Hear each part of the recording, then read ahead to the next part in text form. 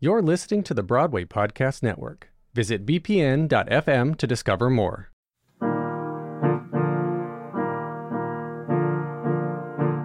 You're listening to Smashed from The Ensemblist, the only podcast that shows you Broadway from the inside out. I'm Mo Brady. And I'm Aaron Albato. The view from here is pretty. Welcome back, listeners, to our tongue-in-cheek recap of what is television's most detailed depiction of the theater industry. And yep, we're still talking about Smash, the NBC series that chronicled the creation of not one but two Broadway musicals, and all the drama that ensued along the way. We've been going back episode by episode to see how this supposed love letter to Broadway has held up over the past decade. In each podcast episode, we're looking to find the answer to these three questions. Did it represent Broadway then? Does it represent Broadway now? And is it any good? So let's dive in and talk about episode 11 of season 2, The Dress Rehearsal. Aaron, give us the stats. I'll be happy to, Gabe. Gabe. The Dress Rehearsal premiered on April 13th, 2013. It was written by Julia Brownell, who last penned episode 6 of this season, and was directed by Mimi Leader, who last directed episode 7 from last season. The viewership of Smash hit its all-time run of show low this week, bottoming out at 1.80 million, which was down from the previous episode by 80,000 viewers. Silver lining, it only goes up from here. We had all original songs, but nothing new this week. We were able to revisit excerpts from Bombshell's Let Me Be Your Star, Our Little Secret, and Dig Deep, all written by Mark Shaman and Scott Whitman, and a new a cappella prologue version of Broadway Here I Come from Hit List, written by Joe Iconis. And what happens in this episode, Gabe? Happy to tell you. Even though he isn't an actor, director librettist Tom Levitt is having actors' nightmares before Bombshell's invited dress. The run-through is riddled with mistakes. A surprise nude scene for Ivy, the house didn't come in for Mr. and Mrs. Smith, and poor Brian pulls a muscle, which means that Sam might be going on for him. Eileen recommends canceling Bombshell's first preview, but Tom thinks it's an invitation to the press to sharpen their knives. So Eileen gives him a challenge.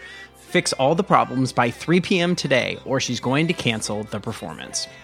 Jimmy has been pulling all-nighters, writing 9 new songs for Hit List, a task which he is sure has been laid on him by Derek as retribution for Karen and Jimmy dating. Derek is finally inspired to make changes to Hit List, adding reprises and a new framing device that tells the story in flashback. Jimmy is having a fit about these changes, but it's hard to know whether that's because of his ego, his all-nighters, or his coke habit. Kyle and Anna are hype about the rapid changes Derek is making to Hit List, but Karen is convinced they are simply retribution for dating Jimmy. Tom isn't able to fix all the problems of the invited dress in 6 hours, but lies to Eileen so she doesn't cancel the first preview. But when he isn't able to get the intermission down to 15 minutes, Julia pinch hits with a new staging idea for the top of Act 2 that allows it to be staged in the audience instead of on stage. Even though Ivy's nudity in the dress rehearsal was a mistake, it's given the show a spike in both buzz and ticket sales. Eileen and Tom ask Ivy to keep the nudity, a decision she doesn't make until she's on stage for the first preview. Literally. When she finally decides to keep the nudity and ends up making a show-stopping moment that is perfect for the scene. But not all is good with Bombshell. After not being put on to cover an ailing ensemblist, Sam quits the show, saying that his career is going in the wrong direction.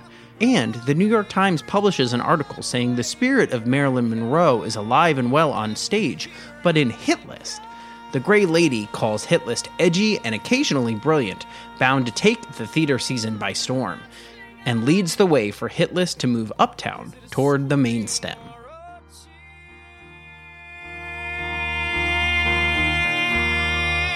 Well, never mind, I'll never find out, 'cause Broadway, I am here. Gabe, you're here! Gabe was here. Can I tell you the first thing I thought when I saw my 2013 face on screen? I was young. I was so young. I looked like a baby. We were young. Back then. But before we get to Gabe, First we got Philippa Sue as Lexi, which I didn't even know that she was in the show with you. Oh yeah, she was my cohort. She was like we were like the Bobby and Jessica of Hit List, so we spent all the time together. That's so awesome. I want to know that story. I wish the camera could just pan right and see Lexi and Gabe's take on everything. So the very first time that I met Philippa was we were in these like dressing rooms that were opposite each other. Uh-huh. I go into this room, I don't know anybody there, and then I see this young woman across the hallway from me, and I'm like, hi, I'm Mo, and she introduces herself, Philippa, and both of us had never been on camera before. Like, we didn't know what we were doing. We totally felt like the theater kids that were like dropped into this world. This is amazing. And like on set, you spend a lot of time waiting, right? Yeah. You're just basically in tech the entire time. And so I remember from that very first day, we knew that we would be sitting around a lot. And so Philippa had a book with her. And I was like, what's the book? And she's reading War and Peace. And she's like, oh, I'm working on this new musical and it's based on this part of War and Peace. So I'm like trying to read it, but it's like a very long book. Oh, of course, amazing. This is before Philippa did the off-Broadway production of what became Natasha Pierre and the Great Comet of 1812, before Hamilton, before all of this stuff. Wow. So you did like, what? I think I counted 4 scenes in this episode? They were all of these little scenes, right? And no musical numbers. And one of the things that's interesting You did about... one musical number. Oh, right. The dress rehearsal. I was like, you were part of the grand restaging that caused all the drama. The grand restaging. Okay, so the first thing that I will say is that in our very first appearance, when we filmed that, Philippa and I had lines. So when they say lights, camera, action, I had a line that was like, what are we doing? Why are we waiting here? And then Philippa had a line that was like, this is weird. I don't even remember what the lines were, but basically the way that you see it in the edit is like the 4th line that we filmed. Oh, So, and I knew this might happen. I feel How like someone dare is sort they, of though? clued, like it, and it ends up happening in every episode that I did in this season. We had lines that then eventually would get cut. wait, were all of your scenes with Pippa? Yeah. So you guys were literally supposed to be the Bobby and Jessica of Hit List. Oh yeah, for sure. Oh my gosh. I'm so mad. How dare they? I quit this show. And then the only other thing I'll say about this episode is that in the like post performance scene where like everyone's sitting around the set eating food, of course I'm eating chips. Yeah. Like there's Eating chips! there's like a scene that just starts with me just like with my mouth full of Lay's potato chips. And I was like, Just defining quality of Gabe. He loves his carbs. He's so young and so thin. He can just eat anything, that Gabe. The advent of Gabe. I love it. He's going to be here for so many more episodes too. He is. We also got Ellis in this episode, but LOL, that's nowhere near as exciting as Gabe's origin story. Can I ask about Ellis in this scene? Because there was no context at all. So if you, I don't know who in the world only watched season 2 of Smash, but if you didn't know who Ellis was, they didn't explain. Oh, no, not at all. He was definitely there as like an insidery joke for season 1. Which I loved. I loved it though. Hey, Jamie Capero, get that money. Like, you got paid for literally a blink. All right. I want to ask you about, let's go back to Bombshell, because this really is Bombshell's episode. Didn't we book the Belasco? Did I make up that we booked the Belasco? No, we straight up booked the Belasco. I don't know who Lily Hayes is. I looked up Lily Hayes, not a real person. Okay, great. That was the weirdest part about that whole thing. I was like, who's Lily Hayes? Lily Hayes is no one. Helen Hayes is a grande dame of 20th century theater. Yeah, and she has a theater down on the west of Broadway. She has her own theater. I mean, it's Lily Hayes would be a good name for a theater if you had to like make one up. But I did think it was like a little too close to the Sure. Hayes. So I want to ask you about Tom's challenge to fix all of these things in the show in 6 hours, right? Get a kid to memorize their lines, fix this transition, talk about the nudity. Is that a realistic timeline? Because it's like they're in the theater at 9 a.m. and he has to fix it by 3 p.m. What I don't understand is you're in tech and you're about to be in previews. This is going to be a daily thing that you have to fix things in like numbers of hours.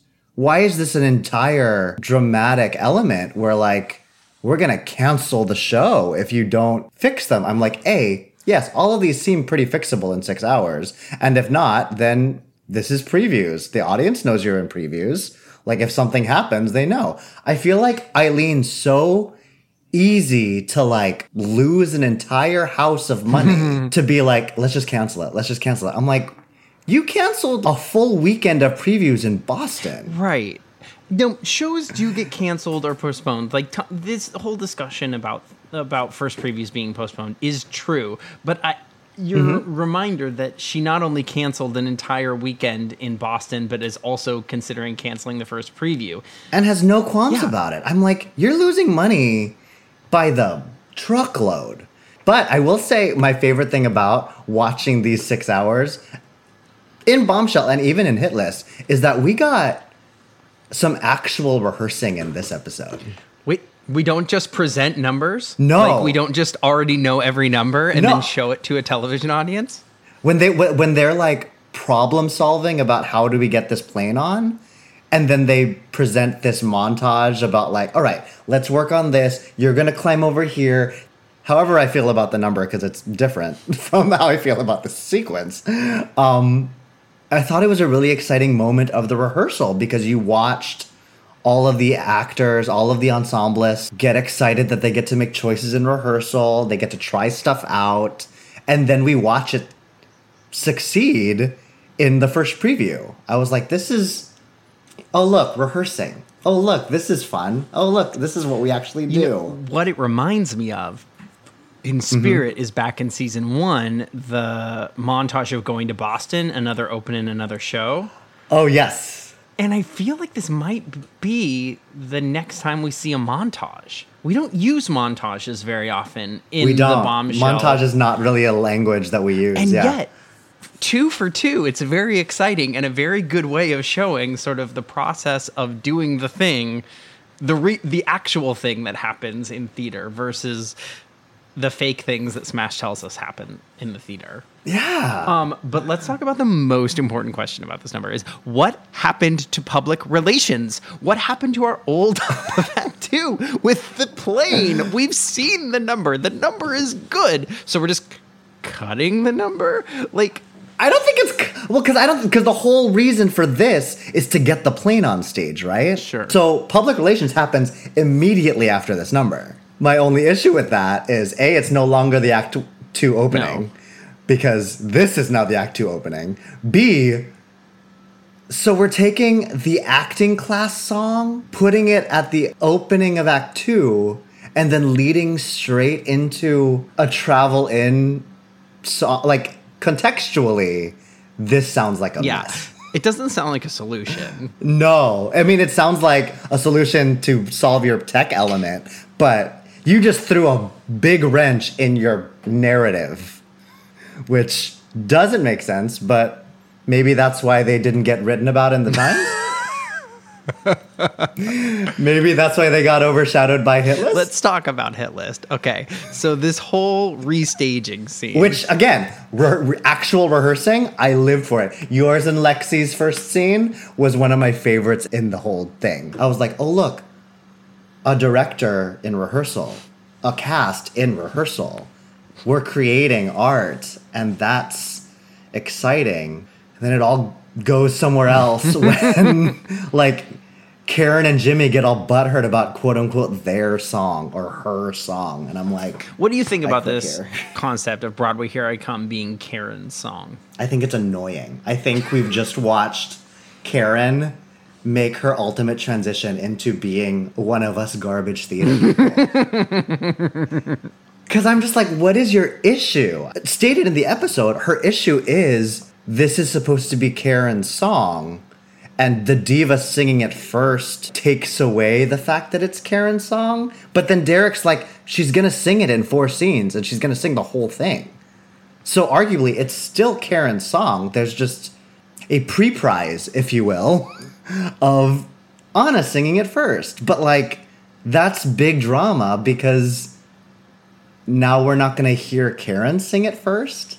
It's annoying. I hated it. I thought it was ugly. But what it does do is it finally gives Anna some agency. Like, this is the first episode where I feel like Anna's a real character. Not even the episode where she sang a solo hanging from the ceiling. I was sort of not jazzed about that. But here she actually has, like, stakes and something to play. Oh, no, I loved that. Her fight with Karen I mean, that's when I was like, oh, Karen's the villain now. She's a garbage theater person. This is why we thought we loved Ivy and didn't care for Karen. It's because we'd gotten to this point. These are the episodes we remembered on the back end. Yeah. Yep. And here we go. So much Speaking of garbage people, Go ahead. I would like to talk about Leslie Odom Jr. as Sam and his intense swing shaming. Okay, because I think I'm going to shock the entire ensemblist community, because I'm not convinced it's entirely swing shamey. This is when Sam is quitting. Yes. He says, I've been in 7 Broadway shows. I was just a featured role on a national tour, and now I'm a swing. I'm going in the wrong direction. Mm-hmm. You would argue this is not swing shaming. It's nuanced, for sure, because does that sentence make swinging sort of the bottom of the pyramid? Arguably, yes. But Is swinging the bottom of the pyramid? Arguably, yes. I don't think it is. But there are people, even in our industry, who, while love swinging, don't want that to be the end goal of their career. Mm-hmm. I'll even attest to that in my own career. I'm like, I love swinging. I think the swinging is great. There are moments when I want to be on stage and have a track for myself. That's not me diminishing the value or the contribution of what swings do. But I know after I've swung for a while, I want to have my own role in a show. And I think that's sort of what Sam's doing here more so. And maybe I'm just projecting, but I think that's more what Sam is doing here, where like, I've been a swing, I've been a featured role. This is not ultimately where I want my career to go. So staying here would not be beneficial to me. It's less of a reflection on the role of a swing and more of a reflection of Sam in relation to being a swing under the grand arc of his career. Okay, let's move on. Let's talk about nudity. Yeah. Okay. How do you like this subplot? I actually thought this subplot was good in terms of like smash storytelling. This feels like drama that would come up from making a show. I agree. I think this whole episode was a good turnaround into the right direction. What I did love was in their lobby talk, Sam's line to her when she's wondering whether she should do it. And he says, they do not need to see you naked to feel you naked. I literally got chills when he said it. I was like, ooh. Yeah. It was such a good line. And I was like, that's good. Because do you agree that if someone's naked in a show, that's what the show becomes about? I do. Yeah. I do. Mm-hmm. Like thinking about shows, take me out Equus, like the Nicole Kidman one, The Blue Room. The top thing I think about in those shows is the nudity. Or maybe Daniel Radcliffe, nudity. And then sure, Nicole absolutely. Kidman, nudity. The one that I pinged upon when I was thinking about all of these was because Kelly O'Hara does have that bathtub scene in Bridges of Madison County. Does she get naked? I don't remember that. That's what I'm saying. It's not a big memory in the show, but then that also means it wasn't a big impact in the show because that's not what the show is about. If you're using nudity well, it runs the risk of becoming what the show's about. Right. And so it's an interesting conversation. It's a catch-22. Yeah. If it feels right, then it may not make the show any more memorable. And if it feels wrong, it may be the only thing that people remember. Fascinating. Yeah. Did you think that the placement in the show that she used was a stronger choice, or? Oh yeah, for sure. Nice. I liked it. Now, does it fulfill Julia's desire to have Marilyn Monroe viewed through the men that she was perceived by? I think maybe it does the opposite of that, right? I think Julia's argument that Marilyn being undressed by JFK at the end of the song is good because it makes her feel like a prop, like an object. I think that's truer with Julia's vision of Bombshell. However, I think a better musical would be one where your leading character is not an object and is actually the full-fledged human being that you want to care about. Fair. And in that case, letting your leading character have agency and use tactic to get things that she wants feels like a better way to write a musical. Yeah. So Bombshell goes off without a hitch. Hit List has its first run through for the press, and this article in the New York Times comes out where It's basically slamming Bombshell for a hit list. This is where the animosity begins between the two shows. Right. This is where the rivalry starts. Yeah. How do you feel about the way this was sort of revealed? I loved it. I mean, I think it's so well done. It's like the rivalry we needed from the start. You know, like this to me feels like theater drama that I'm used to. Like, which show are you going to vote for the Tonys, and what's going to win Best Musical? Like, that's all the rivalry that we are sort of like familiar with. And so the fact that we are starting to have that kind of rivalry, I was like, yeah, I'm here for it. Yeah. Is it going to be the little show that could, or is it going to be the big blockbuster? I like it. And the fact that so many players are kind of have been in both worlds makes it all the more interesting. The fact that Karen and Derek were Team Bombshell and now they're Team Hitlist. Yeah. And Julia, Ooh, however, infactually is really kind of part of both. Yeah. That scene, though, I mean, again, it was the one time that I was like, oh, I haven't liked Tom this entire time, but this hurt is very well earned. This betrayal by his best friend and roommate, by his grace, for lack of a better term, like this is heavy. And I was just like, wow. And yeah, and I agree. This is the drama that we signed up for. This is the drama that I'm interested in, and this is the drama that I'm intrigued by, because instead of, it's personal drama, but it's personal drama within. It's drama about people in the business. Yeah. This is not Julia cheating on her husband. Yeah. This is not Karen not wanting to get engaged during tech. This is drama between two writers of two musicals that are ending up competing in the same season, or a producer and a journalist who are dating, and they have to decide whether their alliance is more with their work or with their relationship. Yes.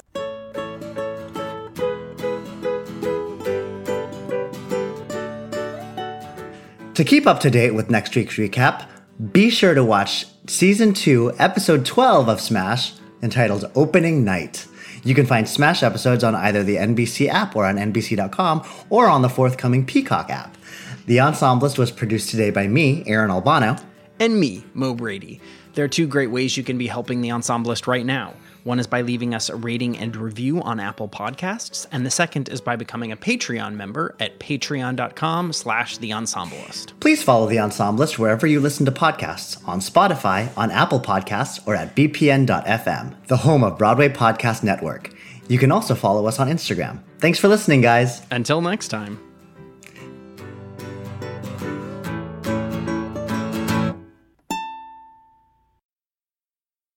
Hey, it's Leslie Odom Jr. here on the Broadway Podcast Network to tell you about the Rise Theater Directory, a program of Maestra Music. Rise is a national online resource designed to connect and empower backstage and administrative and creative theater professionals from underrepresented backgrounds.